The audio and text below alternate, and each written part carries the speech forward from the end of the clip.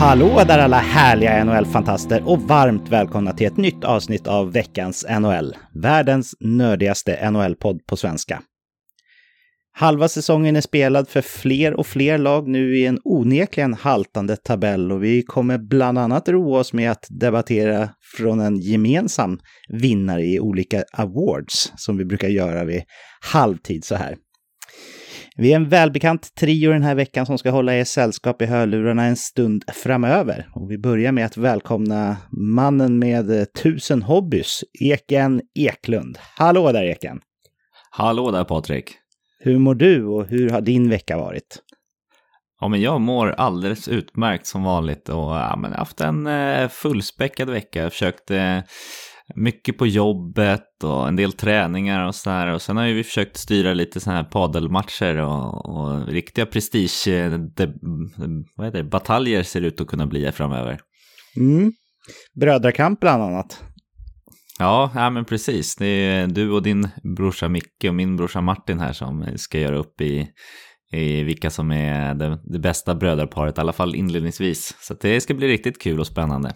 Ja, det blir ju slakt. Ni är ju elitidrottsmän båda två, så det är ju orättvist. Ja, jag känner igen det här underskattningsmetoden från våran Discord här och fantasyliga. Man ska hela tiden se ner på sig själv här. Så att, en snygg taktik. Ja, det är ju våran trogna lyssnare Truck Danne brukar ju köra med den och honom ska vi ju också spela paddel med, eller hur? Ja, men precis. Det ska bli riktigt, riktigt kul. Härligt. Men veckan har varit bra i alla fall, även fast det har varit fullt upp, eller? Ja, men det är lite som det ska vara. Jag gillar när det är fullt ös. Ja, jag förstår det. Vi har ju också med oss en av Sveriges kanske mest miljömedvetna entreprenörer här, David Kvicklund. Hallå där David! Hallå där Patrik! Hur mår du och hur har din vecka varit?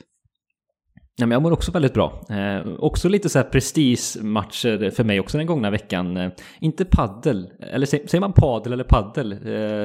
Också en fråga för kanske lyssnarna. Men, om jag säger du saddel eller sadel? Sadel.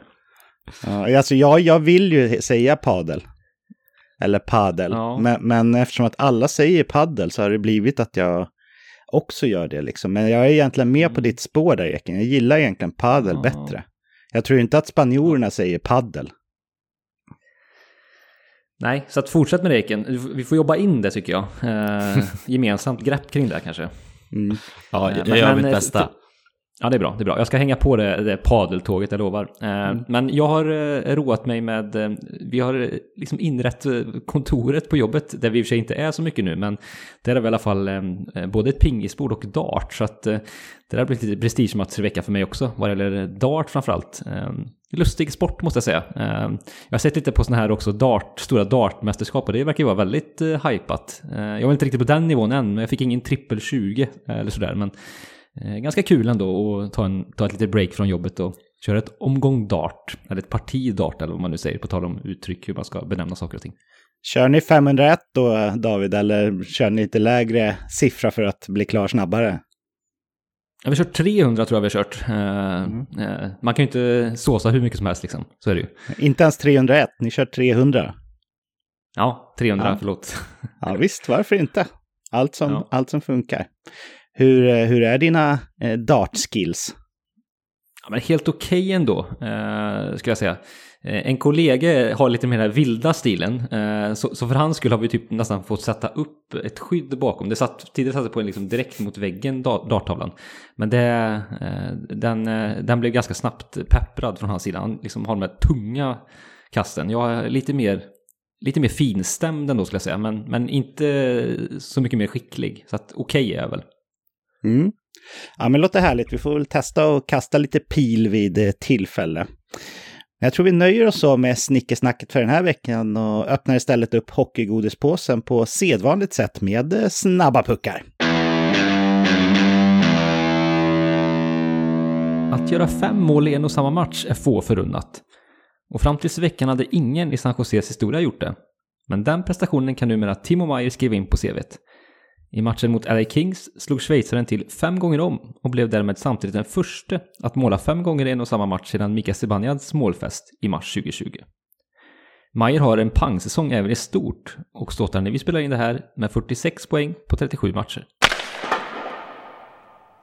Spelaragenten Kent Hughes bytte i veckan arbete. Hans nuvarande arbetsplats kan vara en av de mest åtråvärda inom hockeyvärlden. Och då pratar vi inte att han blir spelaragent för McDavid eller någon annan superstjärna, utan han tar över som general manager i Montreal Canadiens efter Mark Bergevin. Att hoppas att han ska vända skutan och nå att en Stanley Cup-final i år kanske är lite för mycket att hoppas på. Men att han tar med värdegrundsmässiga beslut i kommande års draft, det hoppas i alla fall vi på. Jag har under tidigare avsnitt varit lite ifrågasättande till att man har testat spelare utan några symptom på sjukdom i NHL. Nu har jag och många av spelarna fått som vi önskat, för från och med All-Star-uppehållet så kommer det bli så att man bara behöver testa sig om man har symptom. Eller om man ska korsa gränsen upp mot Kanada, såklart på grund av politiska beslut och anledningar. Det här minskar risken till att ett eller flera lag kommer behöva flytta fram fler matcher. Och en annan sådan riskminskande faktor är ju den att runt 70% av alla spelare i hela ligan redan har testat positivt under säsongen. Många av de här 70% har ju saknat symptom helt, och ingen, vad vi har fått höra hittills i alla fall, har ju haft någon så här tuff sjukdomsperiod som det var i början av covid heller. Med de förutsättningarna så är åtminstone jag glad att de här förändringarna genomförs inom kort. Skadebekymren för Jake Mustin fortsätter. Den viktiga resan i Toronto-försvaret åkte i veckan på en hjärnskakning som håller honom utanför spel. Tråkigt och tungt för Mustin och Maple Leafs som nu får förlita sig på att Rasmus Sandin och Timothy Liljegren kan fylla tomrummet i andra backpar. Montreal hade en nästintill drömlik avslutning på förra säsongen. Den här säsongen har de haft en taskig start, och speciellt med tanke på att den stora faktorn från förra årets succén skrevs Carey Price och är skadad. Nu har även ersättaren Jake Allen skadat sig och bekräftas bli borta i 8 veckor. Det är ett hårt slag för ett redan hårt skadedrabbad målvaktssida i Habs. Nu får man förlita sig på Sam Montembeault och Caden Primo. Och i och med de nyheterna så stänger vi veckans snabba puckar.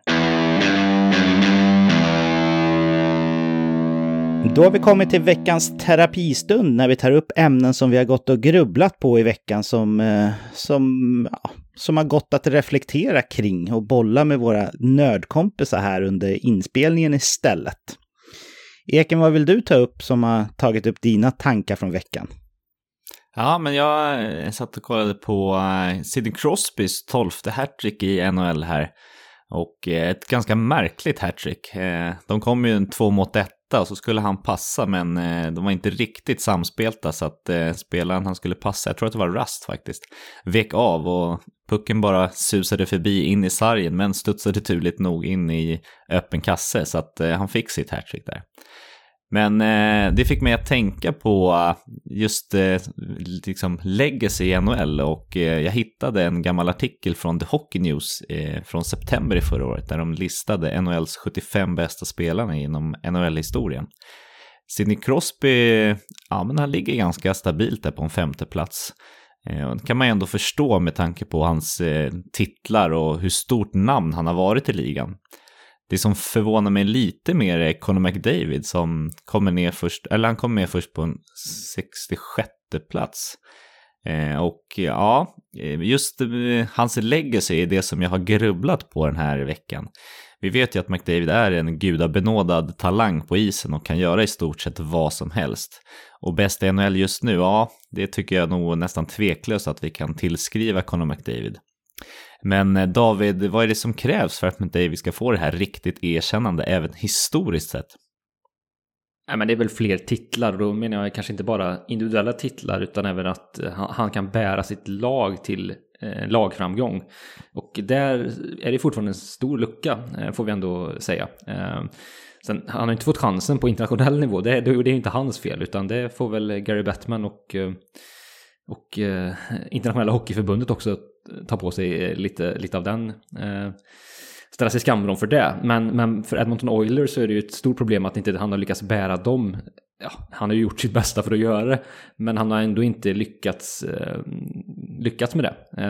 Så att, och det tror jag betyder väldigt mycket när det kommer till såna här utmärkelser, eller liksom legacy, hur man ser på spelare, att man kollar ändå inte bara på individuella titlar men även lagframgång. Rätt eller fel, men det tror jag väger in ganska tungt här, och kan säkert vara en stor avgörande faktor till att Crosby också är så pass högt upp. Ja, men jag kan definitivt hålla med dig. Men han känns ju ändå som att han är en av de här riktigt, riktigt stora namnen. Måste det verkligen till en titel för att han ska vara med bland Gretzky, Lemieux, Orr och Howe? Patrik, vad säger du? Oj, om det är den nivån på namn vi pratar, då kommer det definitivt krävas att han liksom bär fram sitt lag till framgångar på det sättet som de namnen du rabblade upp där har gjort tidigare. Jag tror ett annat sätt som McDavid har möjlighet och också kommer att liksom klättra på den här typen av rankinglistor, det är ju om man fortsätter att producera 120 poäng varje säsong i många år till, så kommer man ju komma väldigt högt upp på totala poängligan liksom sen grundandet. Jag ser väl inte som omöjligt att han ska kunna landa in som tvåa med ganska god marginal bakom Gretzky om man inte har stora skador och så i karriären. Men jag tror ändå att för att nämnas på den där nivån med de namnen som du tog upp där, Eken, då krävs det faktiskt att han har framgångar med sitt lag, att han vinner lite kupper. Och sen om man gör det i Edmonton, eller om det blir så att han faktiskt går ut som free agent när kontraktet löper ut, det återstår ju att se. Men jag tror i alla fall, om man får gå lite händelserna i förskott här, att McDavid inte kommer att förlänga med Edmonton om de inte liksom har fått ordning på skutan, så att Edmonton verkligen är ett lag som kan utmana när hans kontrakt börjar löpa ut. För han kommer ju bara vara typ 28 eller 29 tror jag när kontraktet löper ut. Så han har ju många år kvar då att liksom bygga på sitt legacy, helt klart. Eller vad säger du själv, Eken? Nej, men jag håller med definitivt. Och den här tanken har ju slagit mig, för att min nästa fundering då är, om vi leker lite med tanken att han skulle stanna i Oilers, liksom vad som krävs för att han ska stanna i Oilers, så tänker jag mig att David, du ska få iklä det här lite en GM-rollen och hitta de här luckorna. Vad skulle man kunna göra för att hjälpa att få McDavid att faktiskt stanna? För att jag ser också att det finns en risk att han ser liksom ett sjunkande skepp och vill ha en titel liksom. Ja, en bra fråga. Nej, men det är väl helt enkelt att omge honom med bra spelare och också kanske ge honom liksom en rådgivande funktion i värvningar och sådär. Det tror jag i och för sig han har en ganska stor roll i det redan. Jag vet att han var väldigt förtjust i Duncan Keith exempelvis, som ju värvades i somras. Så att han är nog fortfarande, han har nog redan nu en sån stor roll liksom. Så att det tror jag väl att liksom var honom till lags liksom.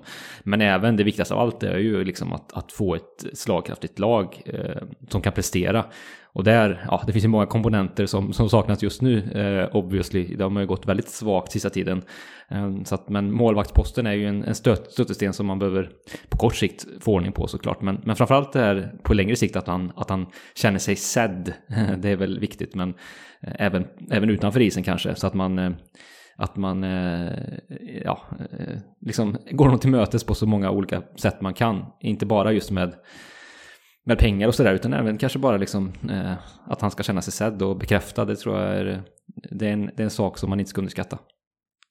Ja, jag håller med definitivt. Och målvaktssidan är ju verkligen spot on. Det är en sån här enkel frukt att plocka.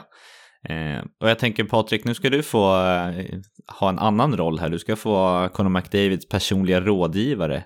Har du någon råd att ge honom så här på uppstuds? Nej, jag tycker att han ska inte gå ut och liksom begära någon slags trade eller så. Det tycker jag skulle försämra hans legacy lite grann också, som liksom en av de största spelarna på det sättet.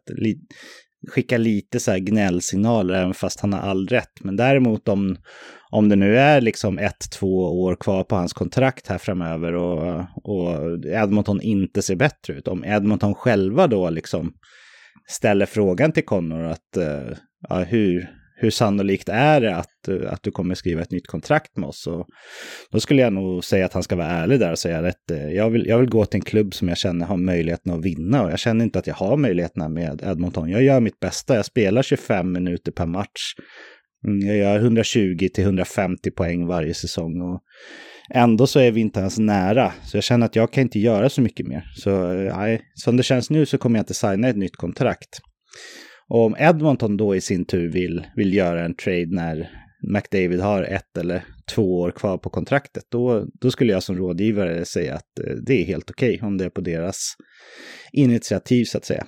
Och då ska det ju vara till ett lag som jag vet inte på rak arm hur hans protection ser ut. Om man har no move eller om man har modified no trade eller så, men oavsett vilket så borde Edmonton inte skicka honom till något lag där han själv inte vill gå till, tycker jag, efter allt han har gjort för klubben. Så nej, det skulle nog råda honom att faktiskt gå med på en trade i det skedet. Men nu här kommande år när han har längre tid kvar på kontraktet, så bara fortsätt som han gör nu. Var dominant och bäst i ligan och förbättra dina egna förutsättningar att hamna på rätt ställe och ha ett case för att det faktiskt är klubbens fel att det inte blir några titlar och inte hans.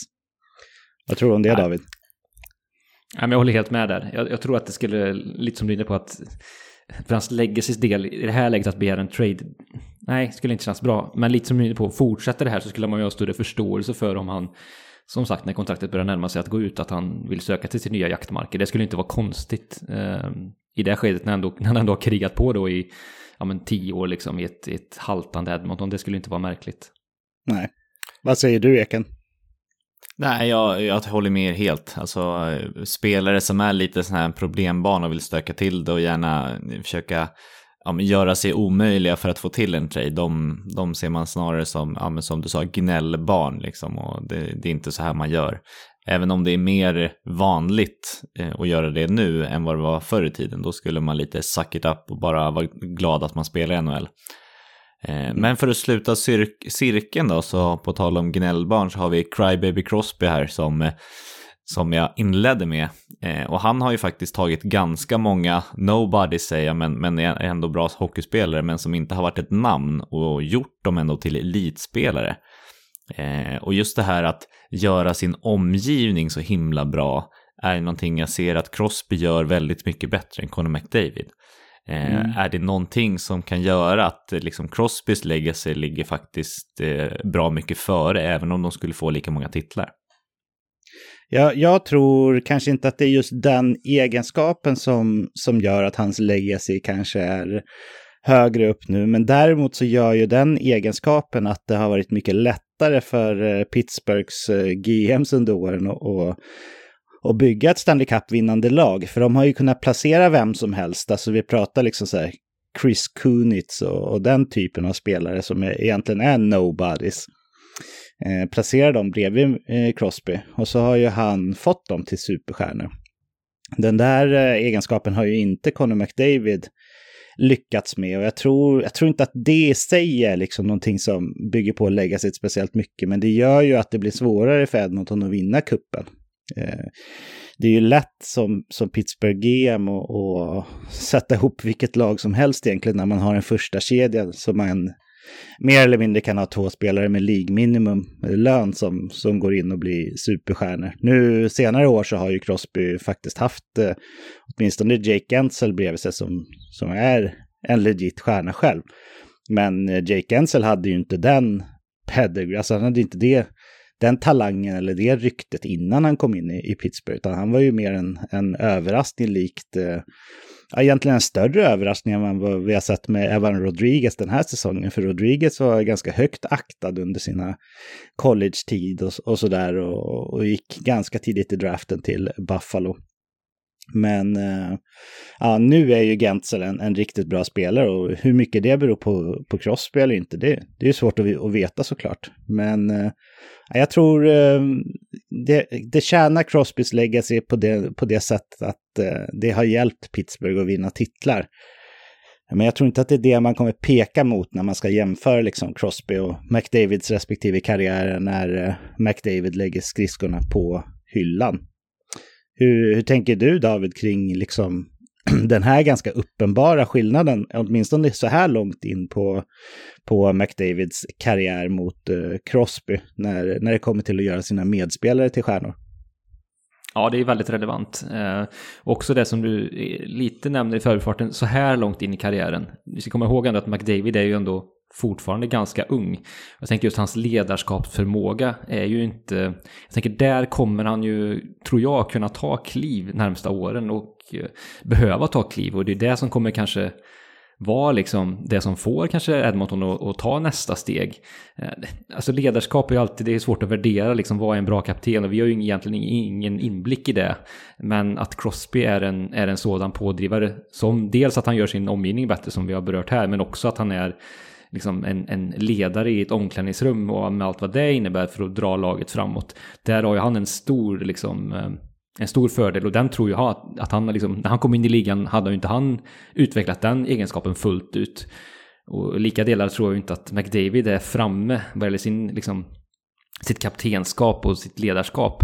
Så att där är nog båda de två sakerna som jag ser att han kommer utveckla. Jag är ganska övertygad om att han kommer göra det, för jag tror att han känns som en sån spelare och en sån individ som kommer göra allt för att bli bättre på alla plan egentligen, likt Crosby egentligen.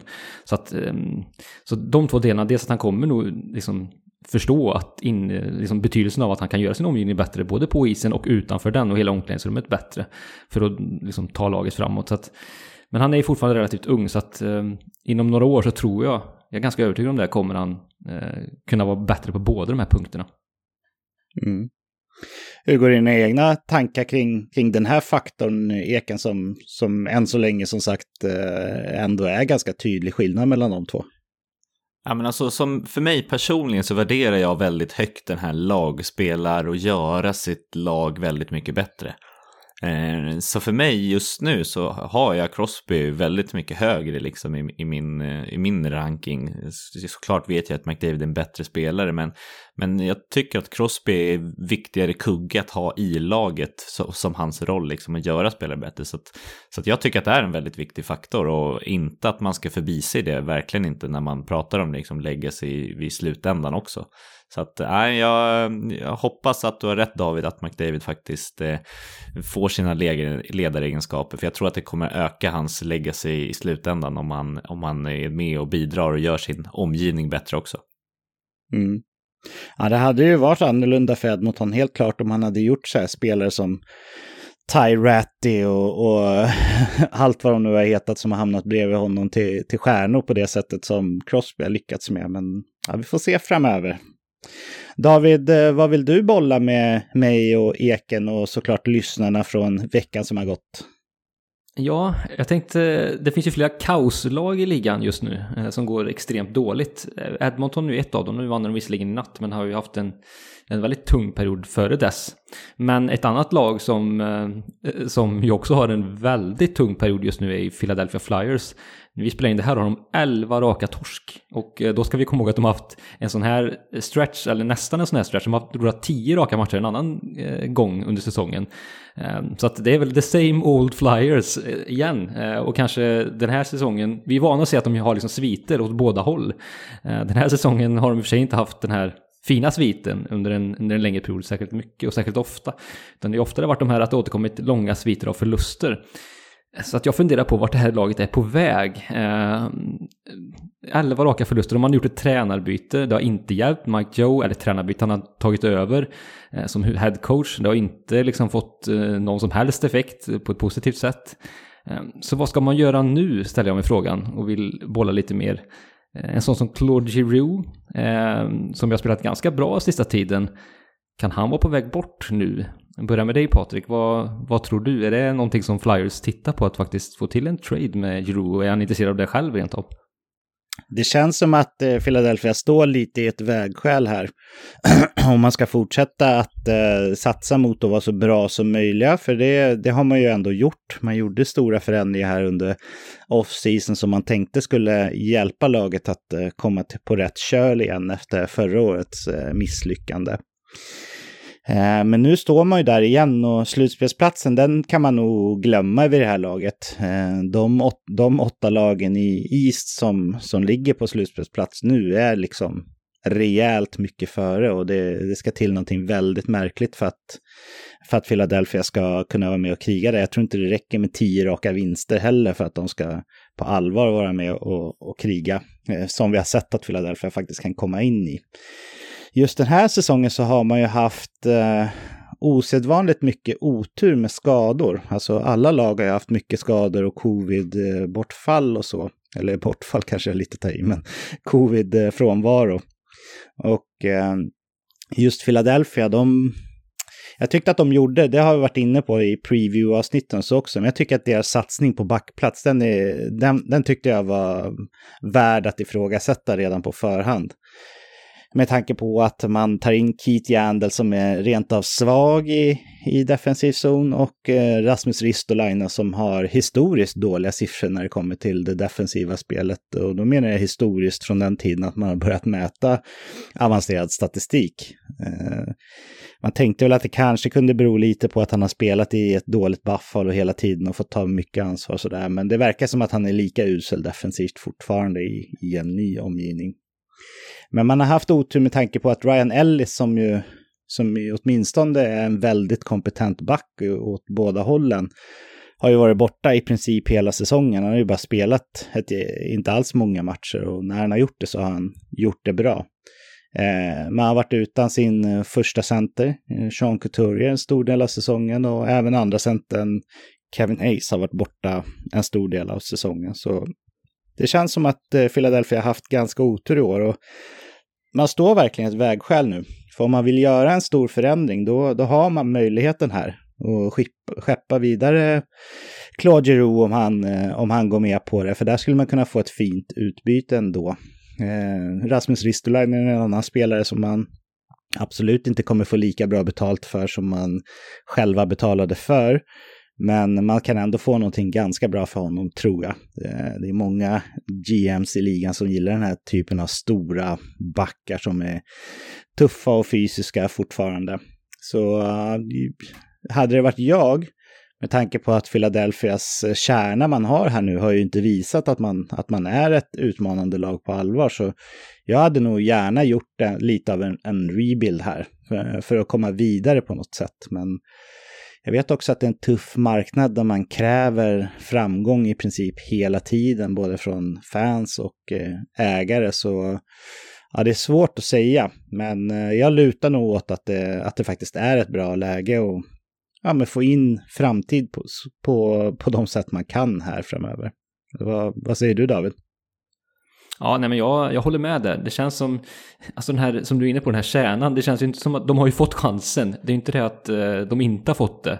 Alltså om vi nu, Claude Giroux-klanen, om du kan klumpa ihop den, nu är väl den lite förändrad. Voracek försvann ju också här, så att den är ju lite nedmonterad redan, men den kärnan av spelare har ju varit med länge och liksom inte tagit laget till en större framgång. Så att jag tycker man bör nästan gå vidare från den nu, tycker jag. Också kanske ge plats, återigen liksom, vi pratar kring dynamik i ett omklädningsrum och sånt där. Det kanske är läge, jag har ingen inblick ur Claude Giroux som person, han är säkert en jättebra pådrivare och sådär, men att en sån person försvinner kan ju också öppna upp för andra personer att ta mer plats och kanske tvingas ta mer plats och kanske kan växa i nya roller. Jag tänker ju sånt som Joel Farabee, Travis Konechny, som jag har stått och trampat länge nu, känns det som. Vi får se vart hans karriär tar vägen. Men att det kan öppna upp för andra spelare att göra mer av sig själva, helt enkelt. Vad säger du, Eken? Är du inne på mitt och Patriks alternativ här, att det är dags för en ombyggnation, eller tänker du annorlunda där? Ja, men jag tänker nödvändigtvis inte att de måste liksom spränga hela laget alla de gjorde förra året med backsidan liksom och göra om helt. Men jag tycker att de ska se sig själva ordentligt i spegeln och se när är det rimligt att vi har ett fönster att faktiskt utmana på allvar, och verkligen gå för det.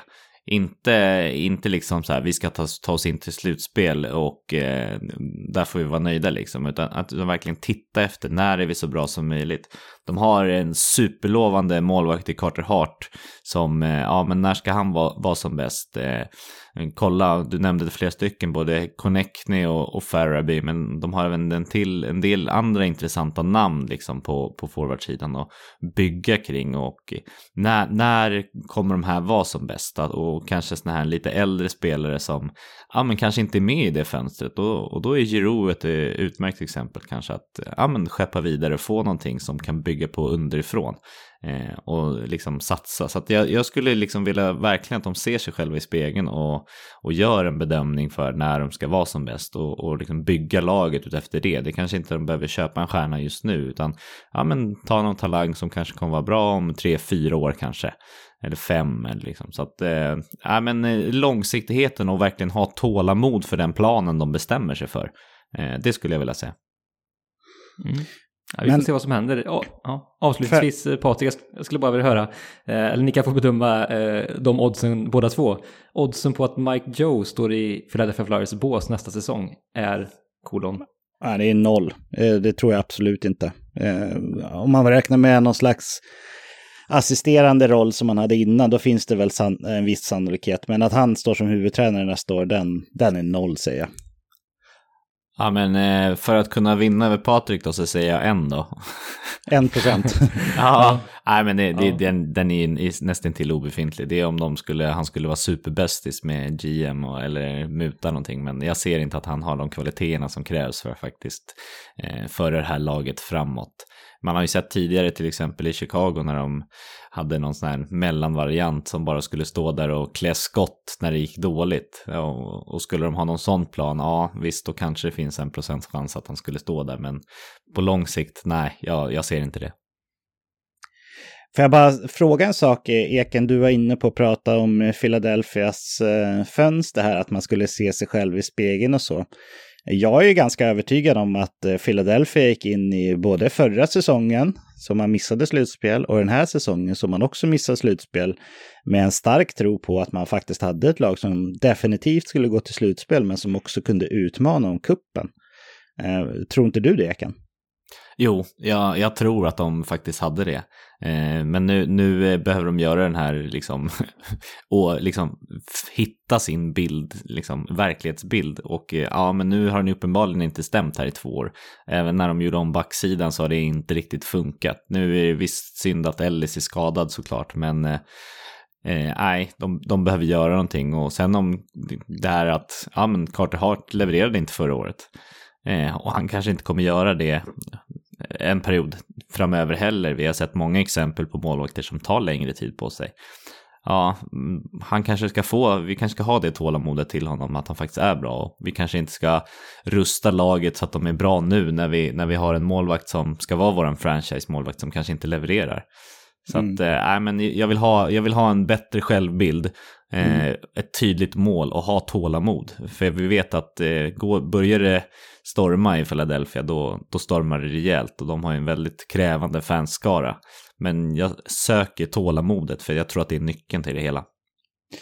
Ja, det låter som lite det Ron Hextall stod för när han var GM i Philadelphia. Han fick ju kritik för att han hade för mycket tålamod och inte vågade liksom satsa efter att gå på det. Så ja, inte lätt att styra över Philadelphia, och det ska bli intressant här framöver att se hur de agerar med en Claude Giroux, om Ristolainen kan vara på väg bort, om man till och med funderar över Provorovs framtid i klubben och så. Det återstår att se. Ja, jag har gått och funderat lite kring trade deadline som i år är ovanligt sent, 21 mars. Anledningen till att jag har gått och funderat lite kring det är att jag såg The Athletics lista med de 30 hetaste namnen inför det som komma skall. Och jag tänkte att vi skulle prata lite om en del av namnen på den här listan. De har listat sannolikheten för att spelarna kommer att bli tradade också. Så jag tänker att vi går inte igenom alla 30 namn, utan vi nöjer oss med de namnen som The Athletic har listat som att det är hög sannolikhet för att det blir en affär. Tyvärr var det inte de roligaste namnen kanske generellt som de hade listat som high. Liksom. Jag tänker bara, utan att djupdyka i respektive namn så går jag ändå igenom dem som en liten försmak på trade deadline. För när vi närmar oss sen, då kommer vi prata mycket, mycket mer om det. Men de spelarna i alla fall som de känner sig relativt säkra kommer att bli tradade då. Det vill säga att de har listat dem som high sannolikhet. Det är dels Mason Appleton som är center i Seattle. Appleton har bara 900 000 i capita och är dessutom RFA efter säsongen. Ju med att man har under team control så tror i alla fall jag att Seattle kan få ett hyfsat utbyte för Appleton. Vad tror du om Appletons fortsatta säsong, David? Blir det en trade där? Ja, men det skulle det mycket väl kunna bli. Jag tyckte han var ju väldigt bra förra säsongen i Jets. Så att då, det är som du säger ett väldigt lagvänligt kontrakt. Så att det känns som en sån pusselbit som ett Stanley Cup-jagande lag med en trång lönetakssituation verkligen skulle kunna liksom vara bra för en liksom tredje kedjeroll, fjärde kedjeroll, kunna hoppa upp lite upp och ner i hierarkin. Han har ju lite olika egenskaper för det tycker jag, så att inte alls så dumt och ganska troligt med tanke på där Seattle befinner sig att man kanske skeppar vidare Appleton. Mm. Sen har vi Chris Tierney som också är center fast det är Ottawa. Det känns som att Tierney har varit med hur länge som helst, men jag blev lite förvånad när jag kikade upp hans cap-friendly-sida och såg att han faktiskt bara är 27 år gammal. Han sitter på ett kontrakt på $3,5 miljoner och han är UFA efter säsongen.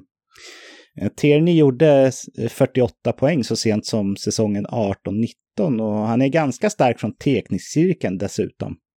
Jag tror om det här eken får vi se Tierney byta klubb innan trade deadline. Ja, men det kan vi definitivt få göra. Jag tror att Ottawa kommer liksom fråga honom om han kan tänka sig en botten 6-roll, för det är där han får plats egentligen. Och då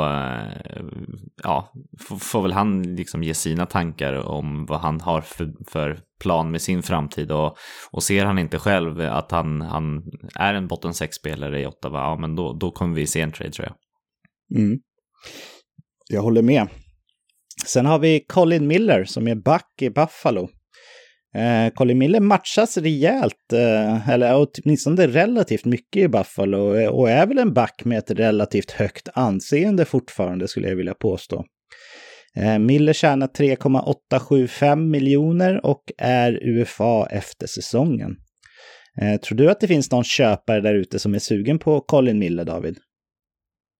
Skulle det kunna göra. Hans kontrakt är ju inte pissdåligt men inte heller jättebra. Hans lönetaksträff där. Så att det är väl ingen jättefördel till honom ändå att han kommer med ett skapligt tungt kontrakt. Har varit lite upp och ner sista åren. Lite osäker på honom, liksom hans status just nu. Varit okej i Buffalo, men Buffalo är alltid ett svårbedömt lag att bedöma med tanke på hur allt som oftast dåliga de är. Men visst, han är en right-skjutande back. Har ändå en offensiv liksom, uppsida. Kunna liksom gå in i ett andra PP i något lag och göra ändå skillnad. Så att nog kan det finnas en öppning där. Särskilt om kanske en topplag åker på en skada. Det går också lite rykten om att Boston är på jakt efter en högskjutande back i John Klingberg. Det här kanske kan vara en poor man, John Klingberg, möjligen i Colin Miller som också är högerskjutande och kan spela ett powerplay. Så att nog kan det finnas intresse, det tror jag.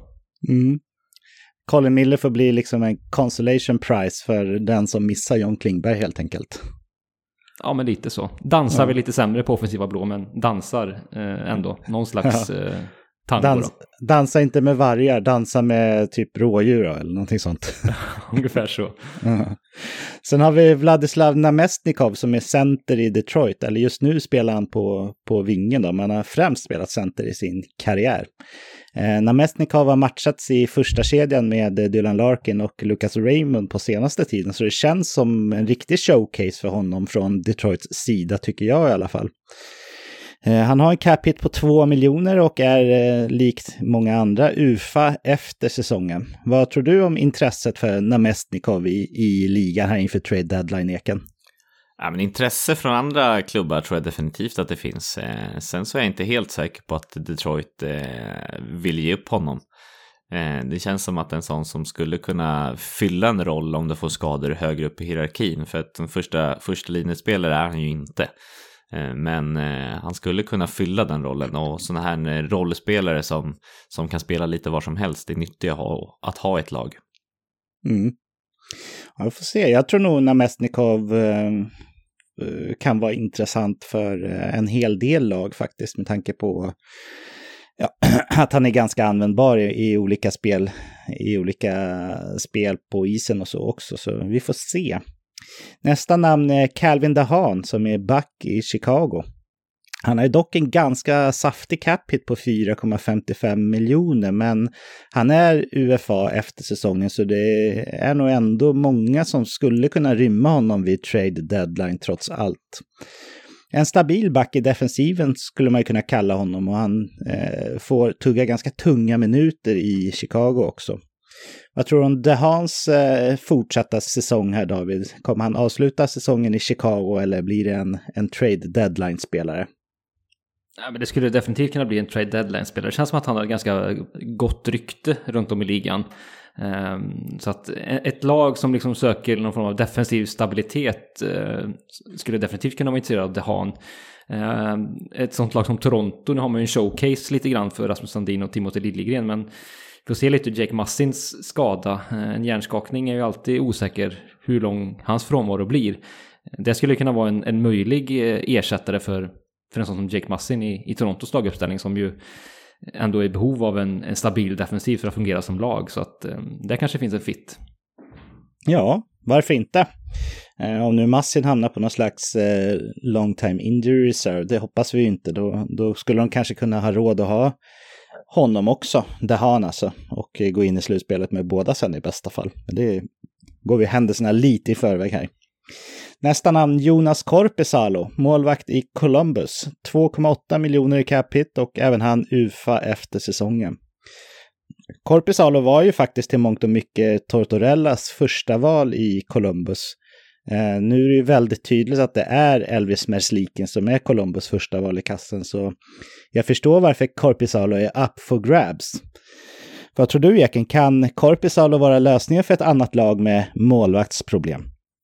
Det tycker jag definitivt att det är. Han har ju visat både höga toppar och djupa dalar visserligen, men han visar att det finns någon form av kvalitet där, och jag läste så sent som i morse att han ryktades lite på väg till Edmonton, och det skulle väl vara en smart deal att försöka få till, för att där behöver de definitivt en mer stabil målvakt än den målvaktsuppsättningen de har idag. Ja, hellre Korpisalo än Martin Jones som också har ryktats dit i alla fall. Det vore en jäkligt konstig värvning av Edmonton om de väljer att ta dit Jones, tycker jag. Men vi får se vart Korpisalo hamnar, om han hamnar någonstans. Nästa namn är Nick Leddy som är back i Detroit. Leddy har ju 5,5 miljoner i capita och även han UFA efter säsongen. Leddy har ju spelat väldigt mycket powerplay i New York Islanders innan han kom till Detroit inför säsongen, men med Moritz Seider och flera andra lovande backar på väg in i Detroit så förstår jag att det inte finns någon framtid för Leddy i just Detroit. Tror du att hans tjänster kan vara efterfrågade i ligan innan trade deadline, David? Jo, det tror jag kanske att de kan vara. Jag har alltid fått med mig lite så här som du var inne på Chris Tierney, att Leddy är äldre än vad han är, men han är inte så himla gammal ändå. Så att nog finns det lite kvar i den kroppen ändå att kräma ut. Så att, sen är det klart att hans capita är ju inte till hans fördel. Tycker inte han är så pass bra back idag ändå så att han är förtjänt av det kontraktet. Men med det sagt så är han en bra tvåvägsback i det här skedet. Så att det kan definitivt vara något lag som kanske åker på också någon skada och sådär som behöver bredda sin backsida. Och ha råd med det, att ta in hans lite större lönepost. Så att, men jag tror inte att, om vi jämför med Colin Miller, så tror jag inte att lag kommer ta in honom för att liksom ratta ett PP. Jag tycker inte riktigt han är kompetent nog för det faktiskt, att uppa ett PP i ett Stanley Cup-jagande lag. Det tycker jag faktiskt inte. Nej, det håller jag med om. Nästa namn, nu börjar det komma in lite mer intressanta namn här på slutet. Max Domi, han är center i Columbus och har 5,3 miljoner i capita och även han UFA efter säsongen. Han har ju haft ett par riktigt fina säsonger i karriären, framförallt en tror jag i Montreal när han gjorde riktigt fint med poäng. Så det finns ju ändå ett högt tak här tycker jag, som jag gissar att en del klubbar är sugna på att utforska.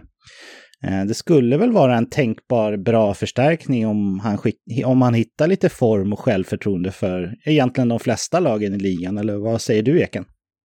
Ja, men det tror jag definitivt att det finns. Och här pratar vi också ett legacy om ett namn som förpliktigar också. Här har vi ju en spelare med mycket riv i och som faktiskt kan känns som en klassisk slutspelstyp att ha i laget. Så att det här kan vara en viktig spelare och jag tror faktiskt inte att han kommer vara kvar i Columbus efter trade deadline. Nej, vi får se. Lite spännande att få in honom, för han har ju visat som sagt att han har ett högt tak tidigare också.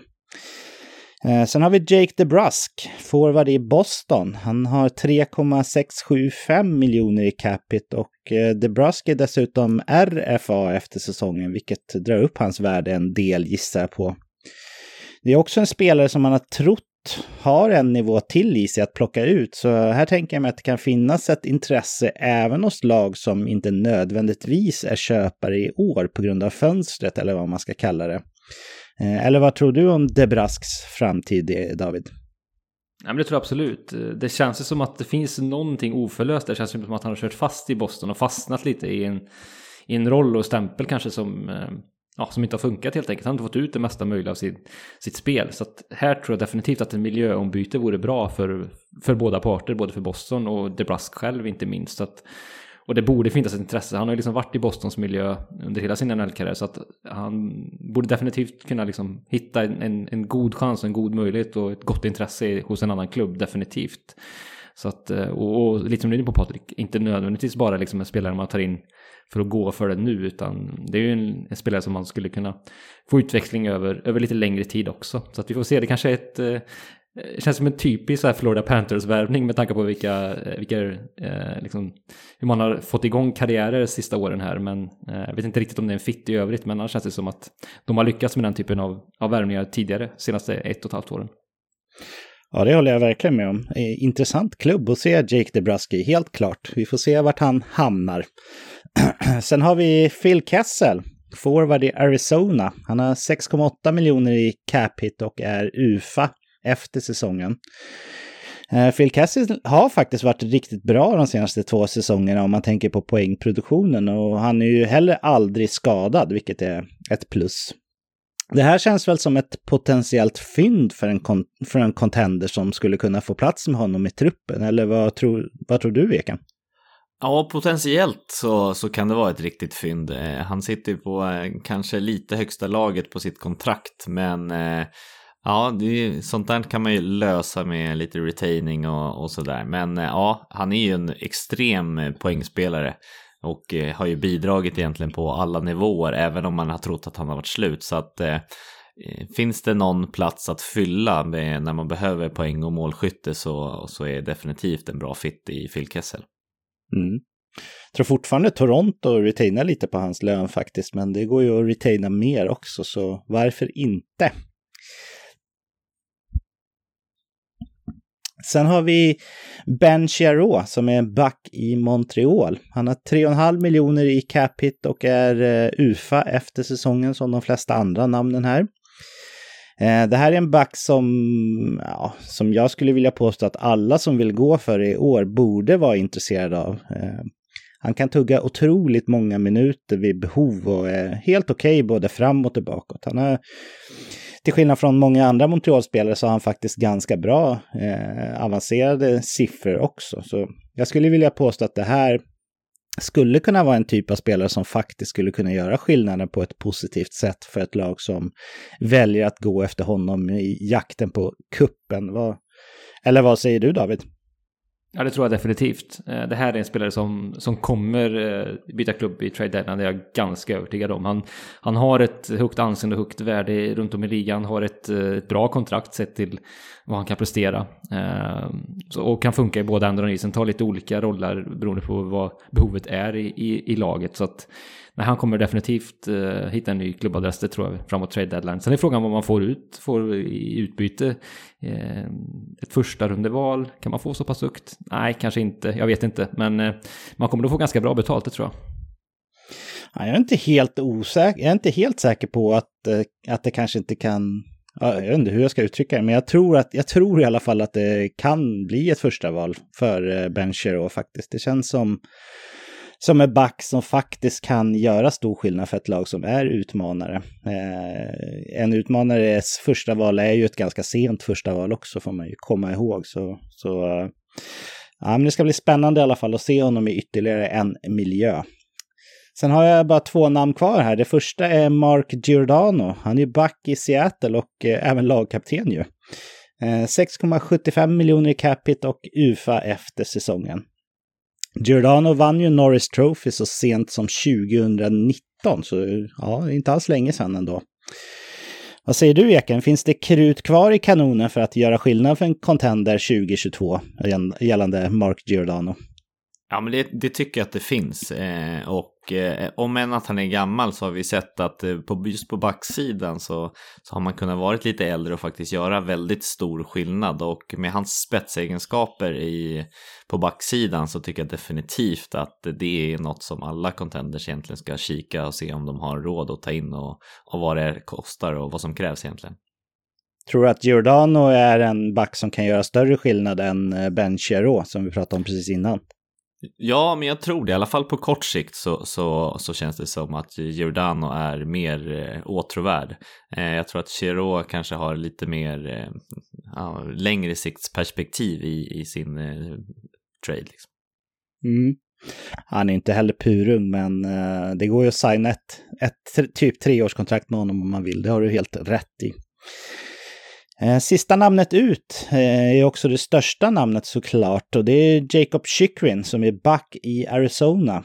Chychrun är bara 23 år gammal och har 3 år till på kontraktet som är ett extremt bra kontrakt dessutom på $4,6 miljoner. Så det här namnet skiljer sig från övriga här som vi har pratat om.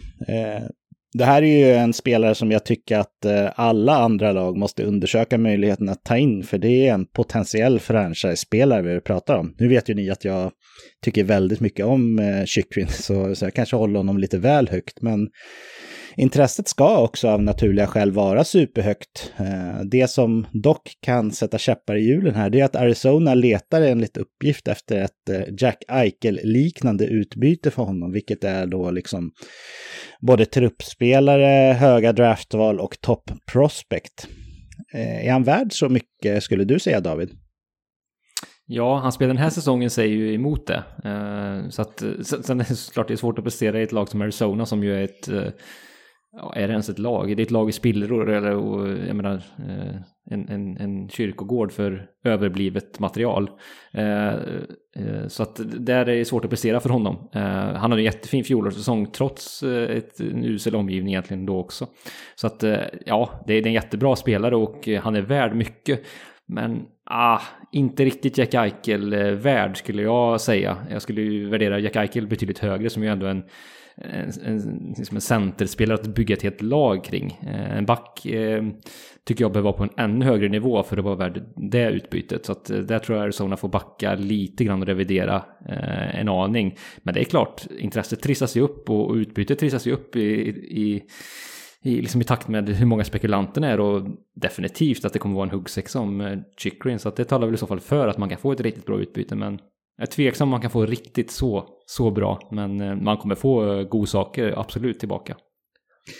Hans kontrakt är ju en faktor som säkert får upp hans värde i jämförelse med Jack Eichel som ju har 10 miljoner i capita.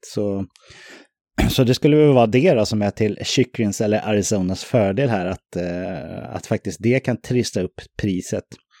Eken, vad säger du om Chychrun? Tror du att Arizona får ett Jack Eichel-värdigt utbyte för honom, eller tror du att det hamnar strax där under liksom? Nej, men jag ser inte för orimligt att de faktiskt skulle få något liknande för honom. Han har ju haft väldigt, väldigt bra säsonger tidigare och varit likt Oliver Ekman Larsson fastnat i en dålig klubb och har ju ryktats som var väldigt, väldigt, nästan elitback. Så att en klubb går för honom som kanske ser sin sista chans och känner att de har råd att ge upp lite framtid och väldigt höga för att vinna kuppen, så ser det inte för omöjligt, och inte heller jag ser ändå att det är värt att offra om man faktiskt nu skulle ha chans på en titel, så tycker jag definitivt att det är någonting man ska göra och gå efter. Det som är fördelen med Chychrun jämfört med övriga namn är ju att även om man offrar framtid så får man ju också framtid. Det är en 23-årig potentiell franchise-spelare vi pratar om här. Så ja, vi får se vad Chychrun går för, och vi kommer ju dyka ner såklart mer i trade deadline när det börjar närma sig. Men nu har vi fått en liten försmak på i alla fall vilka typer av namn som känns som hög sannolikhet att de faktiskt kommer att byta klubb. Och ju med den lilla försmaken så gör vi så här att vi hoppar vidare. Halva säsongen är spelad för en del av lagen i ligan och vi har tänkt att vi ska ha veckans NHLs egna Halftime Awards som traditionen bjuder. Vi kör på de mest intressanta priserna och jag tänkte att vi skulle göra så här i år att vi nominerar ett varsitt namn i olika ordning och därefter får vi se vilket namn vi enas om i slutändan på varje pris. Känns det som ett bra upplägg, killar? Absolut. Definitivt. Ja. Härligt. Eken, då kan du få äran att välja vilket pris vi ska börja med här. Vilket är du sugen på att börja diskutera? Ja, men vi börjar med Norris Trophy då, som på förhand känns som att det är en av få priser där vi faktiskt har en svensk som kan bli nominerad. Okej, då kör vi Norris Trophy och Eken, eftersom att du nämnde det, vilket namn vill du börja nominera? Ja, men då säger jag Victor Hedman som är egentligen en av de största favoriterna till det här priset. Hans säsong som han har haft, även om han har blivit lite som likt förra säsongen, lite skyddade minuter ska jag säga, men då spelar han inte lika mycket och mot slutet av säsongen. Men vi såg här bara för någon match när de gick på 4 backar och han fick spela i stort sett halva matchen, hur dominerande han faktiskt kan vara, och det syns ju även på poängligorna bland backar, så ligger han ju delad etta liksom. Så att en extremt bra back och extremt värdefull i alla situationer. Så att komplett back och given toppnominering i den här kategorin. Okej, ja, då ska jag nominera ett namn och om du tar Hedman då lägger jag fram Cale Makar som ett alternativ. Jag tycker inte att Makar liksom är en tvåvägsdominant riktigt på samma sätt som Victor Hedman är med hans majestätiska spelstil. Men när det kommer till spetsegenskaper offensivt då tycker jag nog ändå att Cale Makar är den som har absolut högst tak i ligan. Och Hedman leder backarnas poängliga, men om man räknar poäng per match eller poängsnitt per match så är Makar tydlig etta i alla fall. Så jag lägger till din lista med Hedman där och kompletterar med Cale Makar, Eken. Så frågar vi David då vilket det tredje namnet är som du vill få in som nominering här. Ja, här finns det ett par namn att fundera kring. Framförallt fastnat vid 2 namn som jag har vägt fram och tillbaka. Men till slut känner jag ändå att Adam Fox förtjänar en tredje nominering, den regerande Norris-vinnaren som ju har en jättefin säsong igen. Han har verkligen visat att fjolsäsongen var ingen tillfällighet. Han leder ju nu i den här backarnas poängliga också. Så att jag tycker att han har ju hans spel funkar i båda ändar av rinken, och både men som en powerplayback så är han ju enormt skicklig, men ändå att han är användbar i andra delar av spelet också. Så att, och matchas ju över 24 minuter per match. Så att det är framförallt stor val mellan honom och Roman Josi som har en riktig comeback-säsong, men Fox tycker jag ändå lite vassare, så att jag väljer honom.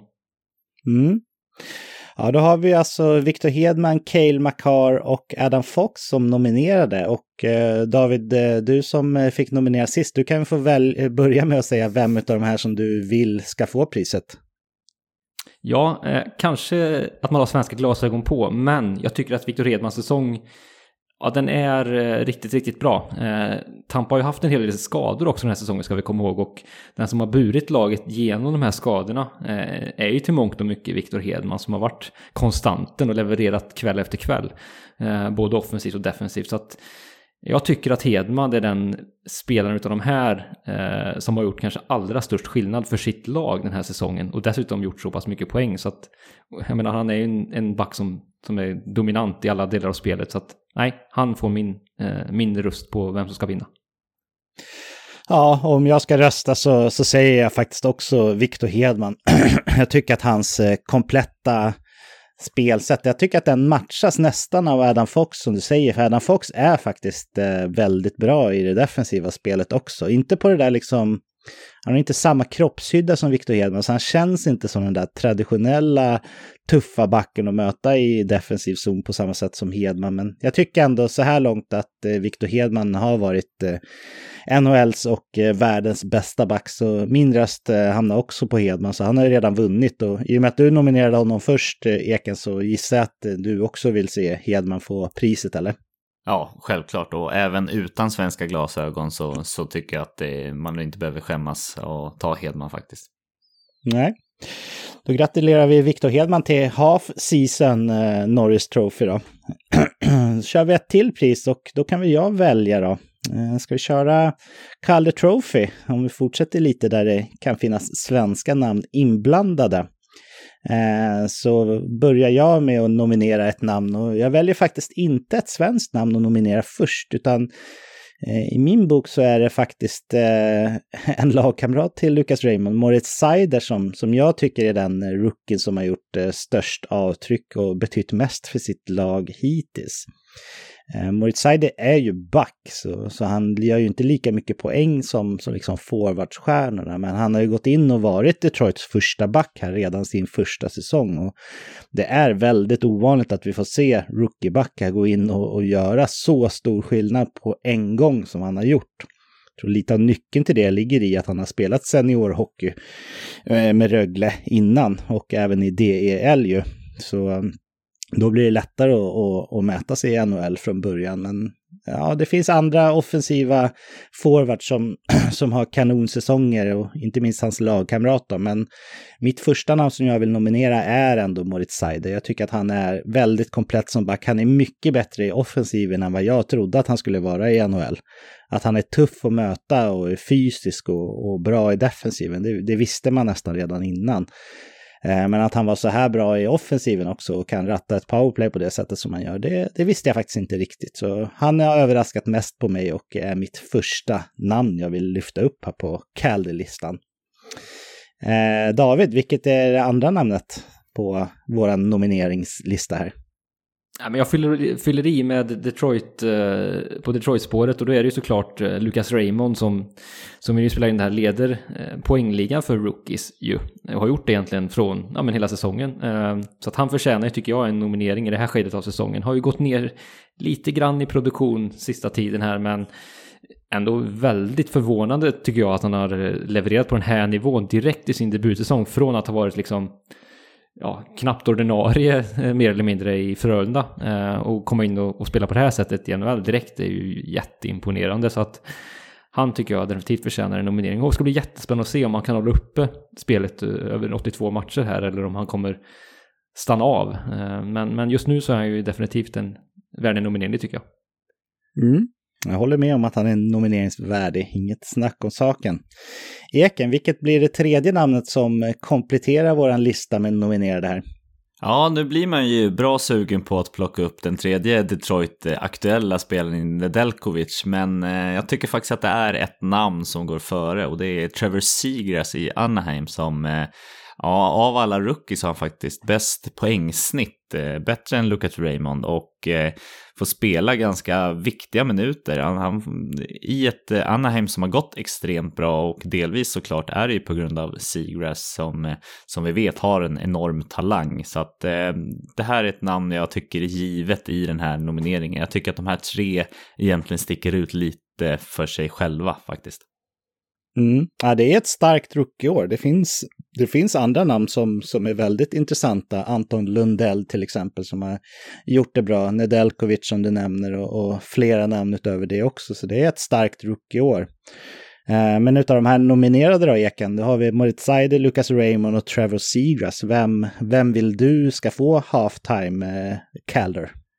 Nej, här måste jag faktiskt, även med svenska glasögon, ge det till ett annat namn i Moritz Seider.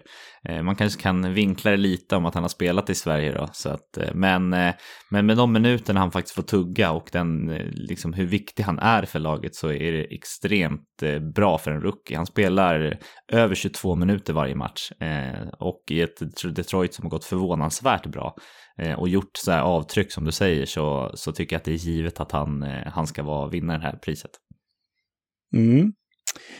David, vilket av de här 3 nominerade namnen skulle du vilja se få halftime Caller? Ja, lite tråkigt, men jag har faktiskt också Seider överst på min lista, så att jag skriver under på det. Och ja, det känns som att han som sagt betyder också mest för sitt lag. Seagrass började säsongen ganska svagt och kommit med på slutet. Raymond lite tvärtom, så att vi får se hur den utvecklingen tar sig. Men Seider har ju varit riktigt bra hela tiden, tycker jag. Så att syns att han är van av seniorspel, tycker jag. Han levererar ju väldigt fint liksom, och är mer stabil kanske än de övriga 2. Ja, och jag nominerade ju Seider först, så jag håller ju med om det. Så vi är helt eniga där om att halftime Calder går till Moritz Seider. Så får vi se hur andra halvan av säsongen spelar ut så här. Vilket pris ska vi gå på nu, David? Ja, men ska vi gå på Selke Trophy då? Ja, vi går på Selke. Du får äran att börja då. Selke Trophy är ju priset som går till den bästa defensiva forwarden, eller vad nu kriterierna exakt står. Men det är väl kontentan av det i alla fall. Vilket namn vill du lyfta upp först, David? Ja, det finns ju väldigt många namn man kan spela in, och det är lite mer kanske svårbedömt pris ju. Och vi har kanske några spelare som kanske fallit bort på grund av skador lite grann också hittills, som skulle kunna varit nomineringsvärdiga. Men för mig så kanske jag stannar ändå vid det tråkigaste och kanske mest självklara svaret här. Jag vill ändå nominera Patrice Bergeron här igen. Det är väl nästan hans eget pris nästan numera, men jag tycker fortfarande att han är den här spelaren som är så enormt bra i båda ändar av rinken. Visst, han kanske har en mer offensiv roll i Boston nu än han hade för några år sedan, kanske. Men han är ändå otroligt viktig med sin defensiva närvaro när så krävs. Är ju också NHLs bästa tekare. Han vinner 62,5% av tekningarna, vilket ju är ändå en väldigt viktig egenskap när man ska liksom sluta matcherna som vinnare i avgörande moment. Så att, nej, jag vill nominera Patrice Bergeron. Inte ett helt otippat namn under Selke Trophy här, som kanske får byta namn till Bergeron Trophy någon gång i framtiden. Vi får se. Eken, vilket blir det andra namnet på Selke-nomineringslistan? Ja, här skulle jag nästan önskat att få välja som 3, för att jag har ett litet outsider-namn här, men jag får ändå säga Mark Stone här. Även om han är ytter så tycker jag att han bidrar så otroligt mycket i båda ändarna. Och inte minst där man ska kolla på hans takeaways. Hur mycket han faktiskt tar pucken av motståndarna och bidrar i båda delarna av zonen. Så nej, Mark Stone är det givna andra namnet, tycker jag. Yes, ja, det finns ju andra spelare som har verkligen stuckit ut när det gäller takeaways och giveaways den här säsongen, som jag också hade skrivit upp lite som outsider. Men jag väljer faktiskt att lyfta ett namn som inte kanske sticker ut i just den statistiken som det tredje namnet här på nominering till Selke. Och det är våran svenska bekantskap Joel Eriksson Ek. Och han snackades ju om till Selke Trophy redan förra året, och i år så har han ju haft lite skadeproblem. Nu är han ju tillbaka här, men trots att han har missat mycket matcher så är han ändå topp 5 i hela ligan när det kommer till att dra på motståndarlaget utvisningar. Han startar 60% av sina zonstarter i defensiv zon.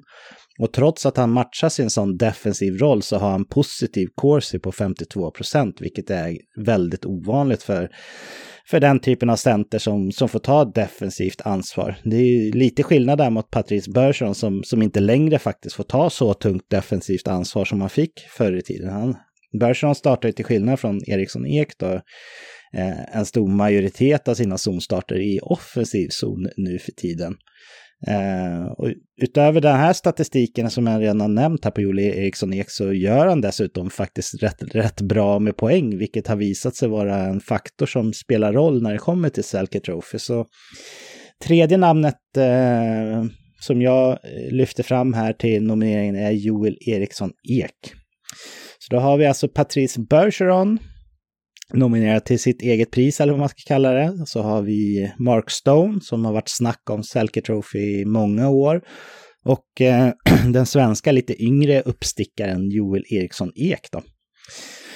Om jag ska börja så får jag ändå säga att jag hade faktiskt Joel Eriksson Ek högst upp på min lista. Och motiveringen till det har jag ju redan dragit, så jag nöjer mig där och säger att om jag får välja så tar jag Eriksson Ek. Utav de nominerade eken som vi har tagit upp här, vilket namn skulle du vilja ge priset då? Jag får ändå säga Patrice Bergeron i det här. Det finns en anledning till att man nästan säger att det är hans pris, och kollar man Corsi så är han hästlängder före de andra som spelar i samma nivå, så att Bergeron är mitt val här. Och David, jag gissar att ditt val också är Bergeron då, i och med att du nominerade honom först, eller? Jo, men det är ju det faktiskt. Det är lite tråkigt, men det är svårt att förbise Bergeron tycker jag, det här priset, så att det får bli det helt enkelt. Ja, han har ju 64 i Corsi, vilket är, det kanske inte säger så mycket om man inte har djupdykt i det, men det är otroliga siffror. Som egentligen ingen annan spelare som matchas lika mycket minuter som han är uppe i den här säsongen. Så trots att jag hade ett annat namn som etta, kanske lite färja där också, vem vet, så accepterar jag till 100% att vi tar och ger halftime Selke till Patrice Bergeron. Eken, vilket pris vill du gå på nu? Det vi har kvar som jag tänkte att vi skulle ta, det är egentligen Jack Adams och Hart, va? Och Vessina. Och Vessina såklart. Ja, vilket utav dem vill du köra på?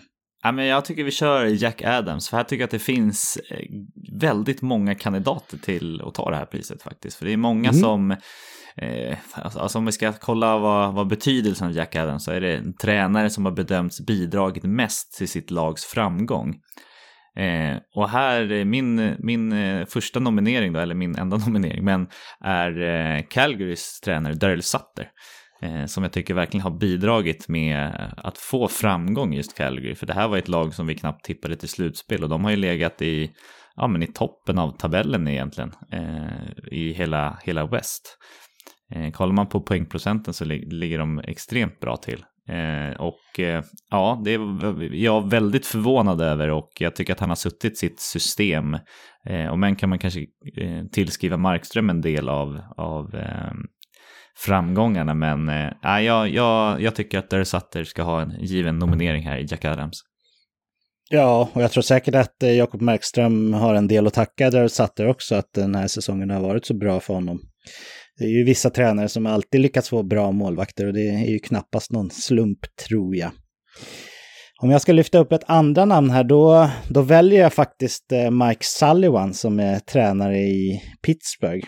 Orsaken till det är att Pittsburgh ligger med högt upp i tabellen i East och ser ut att vara mer eller mindre klara för ytterligare ett slutspel här. Och det till trots att man har haft otroliga skadeproblem under säsongen. Det tog ett tag innan Crosby kom in, och Malkin har precis börjat spela. Man har haft Brian Rust som varit borta en stor del av säsongen, och flera andra riktigt tunga skador. Och jag vet inte, det här priset brukar ju gå så här ofta till ett lag som har gjort ett stort lyft från föregående år. Men jag tycker det är lite synd ändå att de här tränarna som har kontinuerlig framgång med sina lag inte premieras mer än vad de faktiskt har gjort. Och där tycker jag Mike Sullivan faller in under den kategorin. Han har ju gjort det så bra med Pittsburgh så länge, så för mig så är han värd en nominering. Så jag lägger till Mike Sullivan på listan här. David, vilket blir det tredje namnet som kompletterar? Ja, men då väljer jag att nominera Gerard Gallant, som har gjort det galant i Rangers, måste vi ändå säga. Jag menar, förra året var det ett lag som absolut inte presterade på den här nivån, och det kändes lite osäkert vart man var på väg. Visst, man har otroliga byggstenar, så det är inte så att det inte finns möjlighet att skapa ett väldigt bra lag på isen och prestera riktigt bra. Det tycker jag inte. Men att få ihop det så här pass snabbt som Gallant har fått, det är ändå överraskande och riktigt, riktigt bra gjort. De leder ju just nu när vi spelar in det här Metropolitan Division, och det trodde jag inte att de skulle vara på den här nivån redan. Så att det tycker jag att man kan till stor del faktiskt tacka Gerard Gallant för, och då tycker jag att han är värd en nominering här. Ja, då har vi Sutter, Sullivan och Gallant som är nominerade. Och David, vilket av de 3 namnen skulle du vilja ge priset om du fick välja dem? Jag tycker nästan att jag väljer Gerard Gallant faktiskt. Jag tycker framförallt att han har fått ordning på Rangers defensiv och fått utveckling på flera av de backarna i den uppställningen. Inte bara Adam Fox utan sån som Brian Lindgren tycker jag ser jättebra ut. Canadra Miller ser bra ut. Jacob Trouba har studsat tillbaka, så att fått fin prestation i det laget från många håll och kanter. Sen har han en jättebra målvakt i sin hjälp också, men nej, jag väljer honom. Mm. Och jag väljer min egen nominerade här, Mike Sullivan. Och jag gissar att du gör samma sak, David, och har Sutter som din kandidat, va? Ja, det har jag. Ja, då får vi gå på andra namnen här då. Om du bara fick välja på antingen Gallant eller Sullivan, Eken, vilket av namnen skulle du ta då? Jag har faktiskt som mitt andra namn här Mike Sullivan, och som du säger, han har varit bra väldigt länge, men kollar man på förutsättningarna eller förväntningarna innan säsongen så hade jag faktiskt tippat Pittsburgh sist. Och de har definitivt överträffat de förväntningarna med råge, och med alla skador och faktiskt lyckas trolla med i stort sett ingenting, så är det extremt imponerande. Så att Mike Sullivan är mitt andra namn. Okej, om jag ska välja ett andra namn på Sutter eller Gallant så får jag nog ändå säga Sutter faktiskt. Jag tycker att det är jämnt däremellan. Jag tycker båda har gjort en väldigt bra prestation. Nu har ju Calgary gått lite sämre på slutet, men det är ju fullt logiskt ändå att man kommer in i mindre formsvackor sådär. Så jag säger Sutter. Och ja, då blir det egentligen upp till dig, David, att välja om det ska bli Sullivan eller Sutter som får halftime Jack Adams. Ja, men då väljer jag Sullivan, Mike Sullivan. Jag tycker det är kul att du lyfter upp honom, Patrik.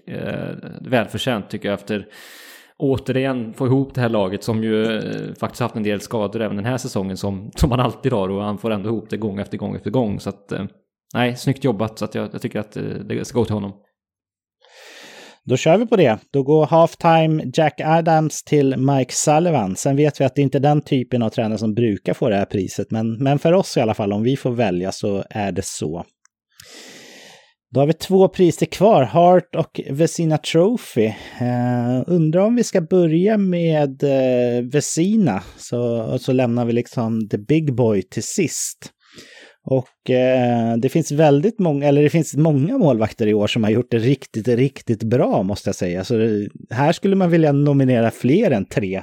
När jag satt och gjorde mina förberedelser, jag tyckte det var svårt att bara få fram 3 namn.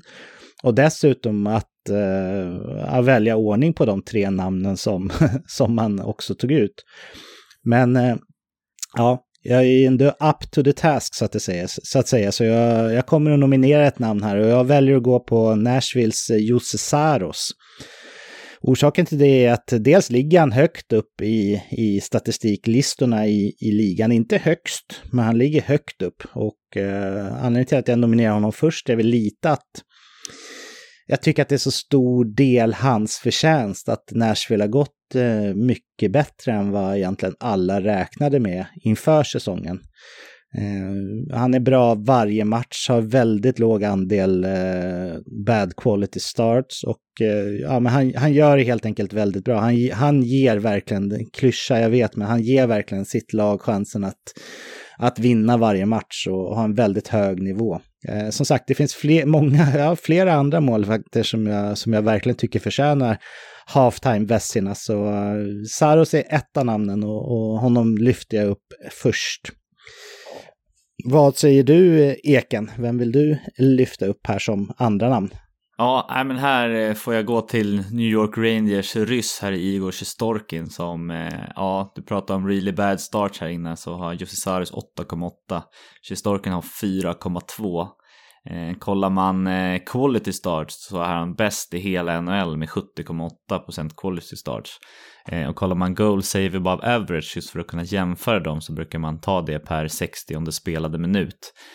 Och där har han 0,89. Den som är tvåa på den listan är Fredrik Andersen på 0,54. Så att han är tokdominerande i den här avancerade statistiken. Så att Shesterkin är mitt namn att nominera.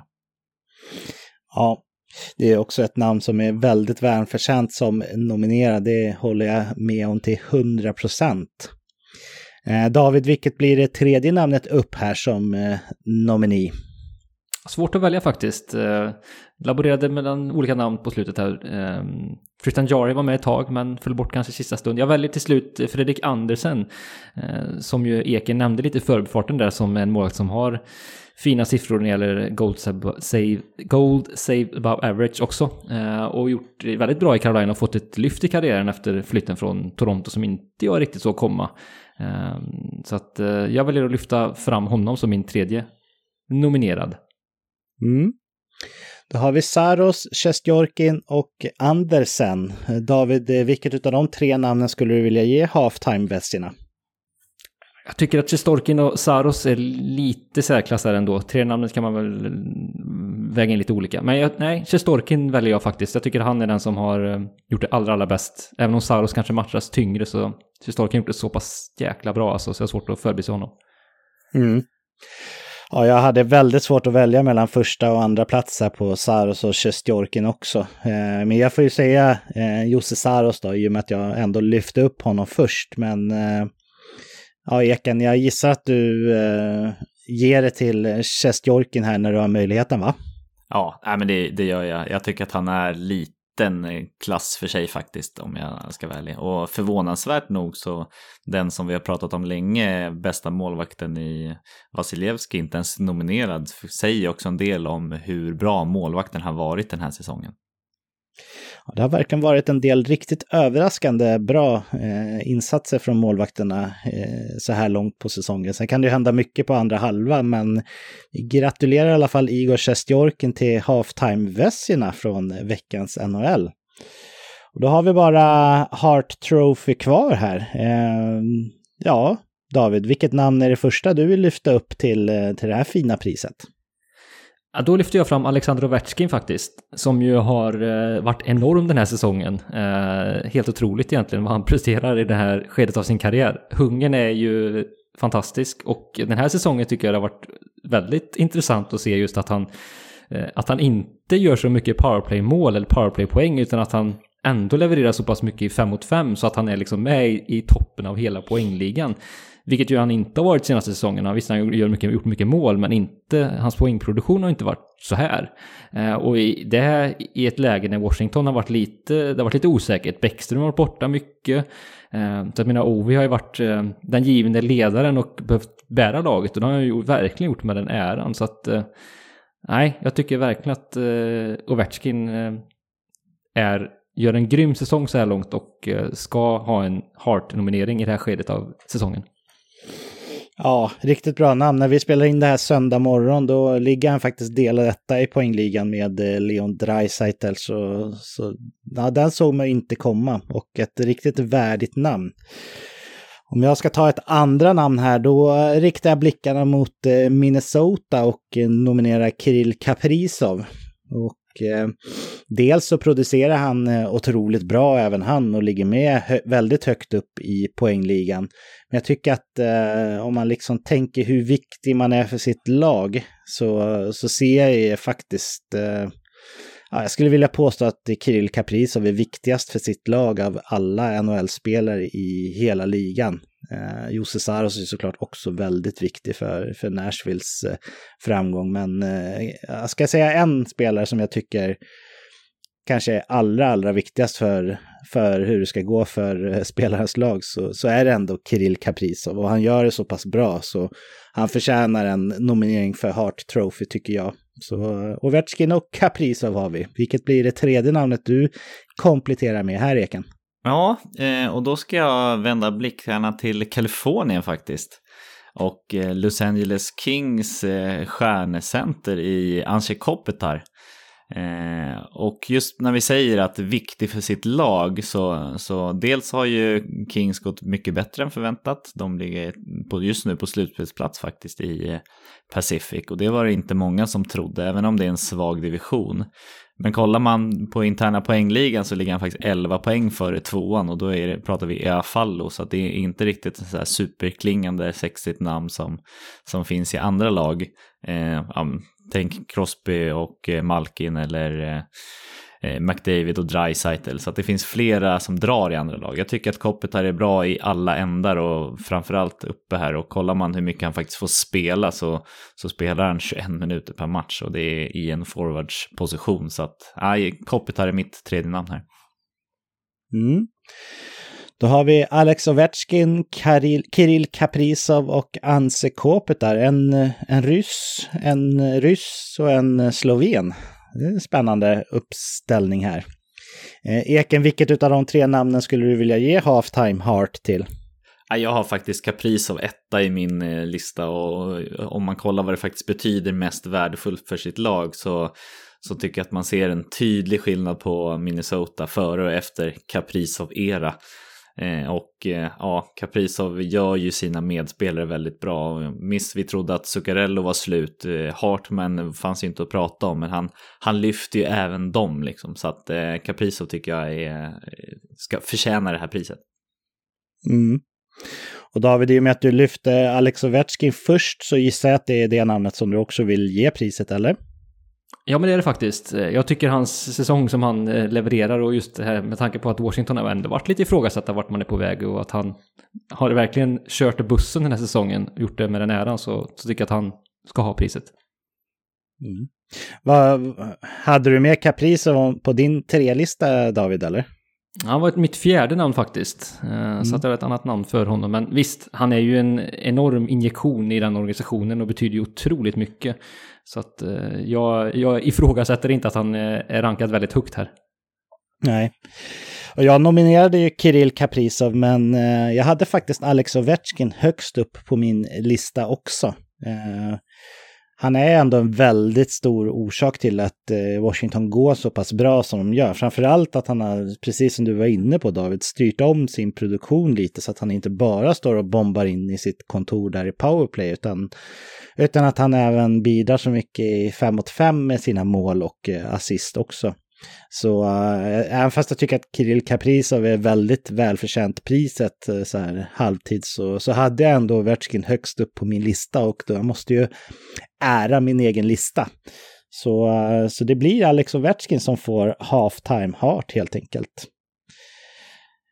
Vi får väl se, killar, när vi närmar oss slutet av säsongen här hur vi resonerar då. Och Eken, du som är duktig på att föra loggbok och sådär, du kan väl kanske skriva upp någonstans vilka namn vi gav de här priserna när halvtid hade gått, och se vilka vi har bytt när hela säsongen har gått. Men Hart Trophy i alla fall, där blev det Alex Ovechkin. Norris Trophy, Victor Hedman. Calder Trophy, Moritz Seider. Vezina Trophy, Igor Shesterkin.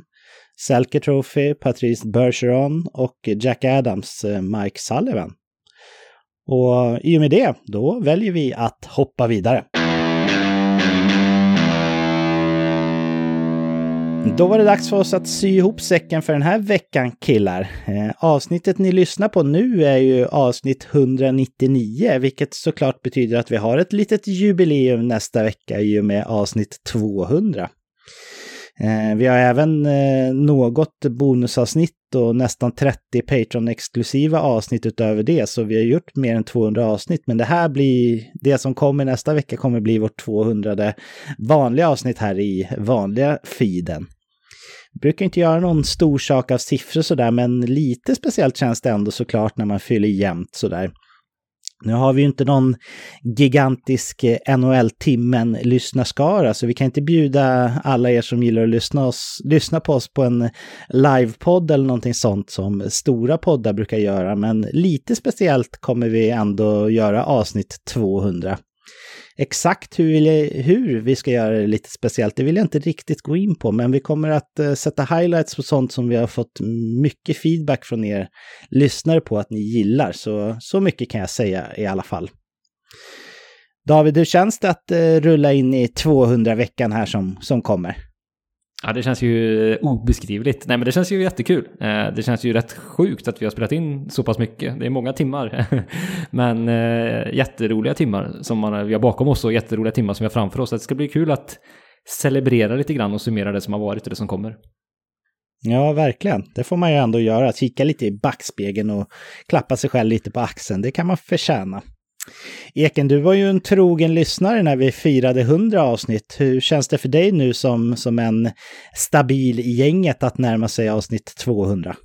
Nej, men det känns ju väldigt surrealistiskt. Det här första avsnittet när man var nervös och darrade på rösten så känns det nu som att man har kommit in i gänget och det är riktigt kul faktiskt. Och det enda man saknar är ju att vänta på avsnitten och kunna lyssna och inte veta vad ni ska prata om. Så att ja, det är väl enda nackdelen då med att vara med.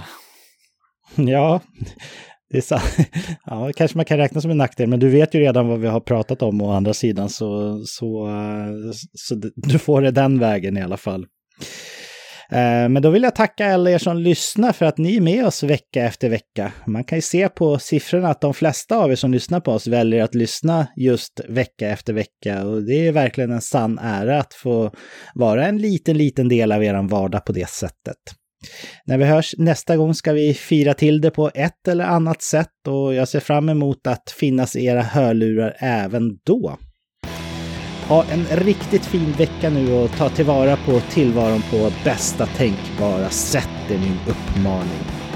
Men nu killar, nu finns det faktiskt bara en enda sak kvar att säga. Nämligen, hej då! Hej då! Hej då!